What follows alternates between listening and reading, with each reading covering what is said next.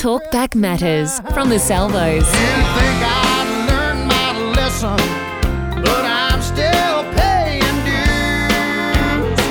Each time I drink and start to think I'm 10 feet tall and bulletproof. Haven't most of us at times felt like we were 10 foot tall and bulletproof? Well, David tells us his amazing story, living the life of a real estate agent with a $2,000 a day heroin addiction, and the irony of where he ended up. I don't think anyone could have a bigger crisis in their life whether they're facing whether they should take their life and terminate their existence on this earth, or and they've got so much lack of hope that they look at an alternative of jail or death. Wow. What brought you to that point? Well, I guess things like this don't happen overnight. It started off with basically having quite a privileged background, being given probably everything that I wanted, and then all of a sudden the turnaround was that being given sort of drugs being passed drugs at the age of about 20 years. I took that on board and then assumed that I was bulletproof, and then went in a real slide with heroin addiction, travelling around the world trying to maintain a habit in various countries that I'd visit, ending up in Sri Lanka where I lived for a year with a couple of friends of mine, and then just coming back to Australia with this huge habit and trying to deal with that, and ultimately stealing off my family and selling a unit that I had on the waterfront in Sydney and property I had in the western suburbs just to survive a $2,000 a day habit in 1983. $2,000 a day? Yep. Wow. And you were stealing off your family, and you sold that property? Yes, I was a real estate agent, and I acquired a reasonable amount of money and assets, and I had a harbourfront unit in Sydney, wow, Mossman, and I sold that to a dealer, to a drug dealer. No. And to get X amount of drugs, and then other properties, they just went. And then when all of my money went, I decided that I felt a bit angry towards my parents that they wouldn't give me any more money. And so I actually went to my mother's safe and took out $20,000 worth of jewellery and hocked it. Well, I hocked it for $20,000. It was probably a lot more money than that with jewellery. Wow. And hocked it for $20,000 at different pawn shops in Sydney. And actually the insanity was that I put the hock slips back in the safe, thinking, oh, well, it's only the money I'm stealing, it's not the things. So she can go and my mother could go and get it out from the hock shoppers herself. And I was probably on a course of thinking, well, as soon as this money goes, I'm going to commit suicide, and that'll be the end of it. No. Wow. So that's how despairing I was. How did it change? What made you change your mind? Well, fortunately, I've got a very tough brother-in-law, and who was seeing me run riot, and he said to my parents, look, really, the only way you're going to stop him from doing this is to call the police. So my father rang a police officer that he knew and said, look, can you arrest my son and lock him up for a few days just to shock him? Maybe he'll come to his senses. Because my father always thought, oh, look, he just needs to be shocked and then he can come and work back in the real estate company again. But I was so crazy and that I was arrested, and I just abused my parents and blamed them. And the police officer said, basically, look, if you let him out, if you just take him out of here after a few days, this was, if you take him out of here, he's just going to be the same. So I actually phoned up to a magistrate on the Monday morning, and the magistrate said, either you informally charged me for stealing my mother's jewellery, and said, look, you either go to the Long Bay or the Salvation Army for help. And initially I said, no, look, I'll go to Long Bay. I'll show my parents how dare they do this to me. And fortunately, the police officer there, he came up to me and whispered to me in the dock, and he said, mate, your father's out the front. He's in tears. What are you doing? So that was a sort of an emotional point for me, and I thought, all right, I'll go to the Salvation Army. So I went to the Salvation Army's bridge program. And then you went to Miracle Haven? Yeah, I was one of those people who had the opportunity to go to the farm, but I was such a ratbag back in 83 that normally you would stay at William Booth Institute in Surrey Hills for 3 weeks and then move to the Miracle Haven.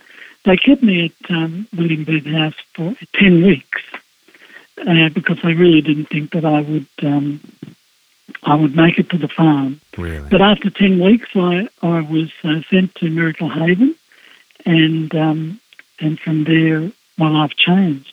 I'll never forget my first impression. I was picked up by quite a large 20-seater bus that the Army had, and we were taken 10 of us to the farm at Morisset, and just sitting in the bus going over the cattle grid into the farm, I still have the memories of the sight of seeing this beautiful lush property with cattle grazing and beautiful gum trees, big white gums, and then seeing the river twisting around the bottom of this lush land, this dairy property, and thinking, gee, this is a nice spot to be.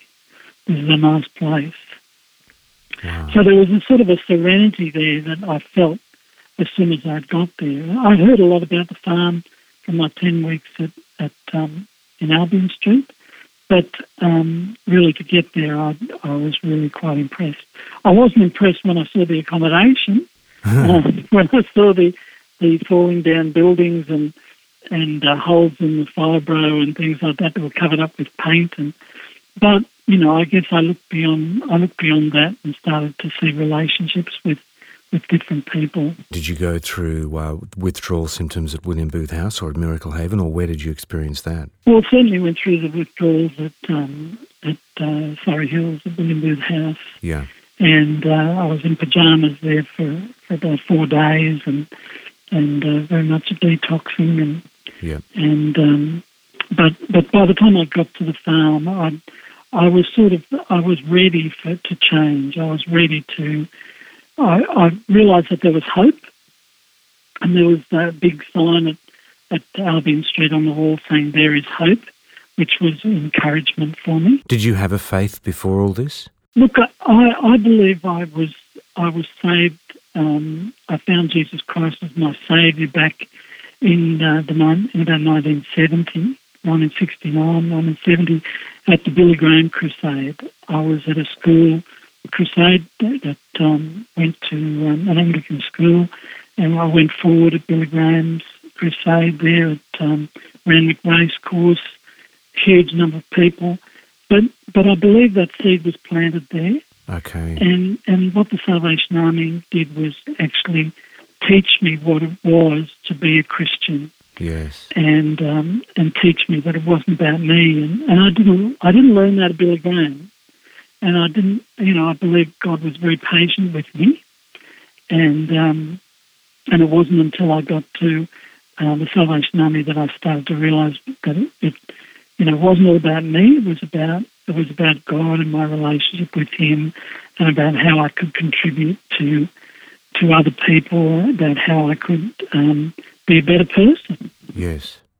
And it was so successful at Miracle Haven, your turnaround, that you actually became the manager. Yeah, well, that took a few years later. That was about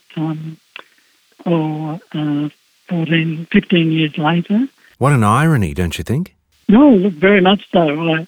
There was very, very much a sense of deja vu when I was given the appointment and to take up the management of Miracle Haven.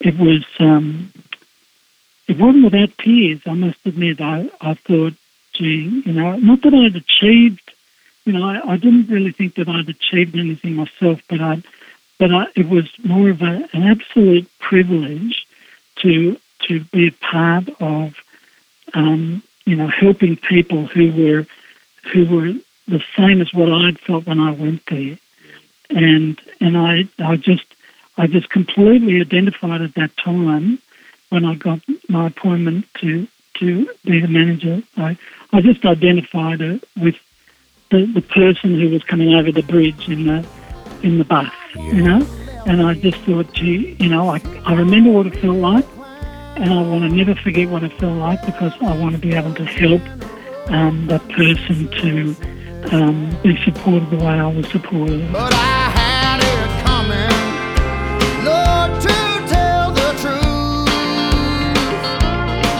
For acting 10 feet tall and bulletproof. David Twivy, a former real estate agent with bags of property and a $2,000 a day heroin addiction. He lost all his property, resigned himself that suicide was the best way out, but he was changed forever thanks to a very tough brother-in-law, along with the Salvos William Booth House and Miracle Haven programs. Just a couple of the many amazing programs by NGOs worldwide.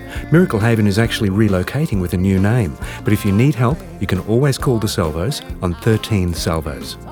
You've got light and life. Each time I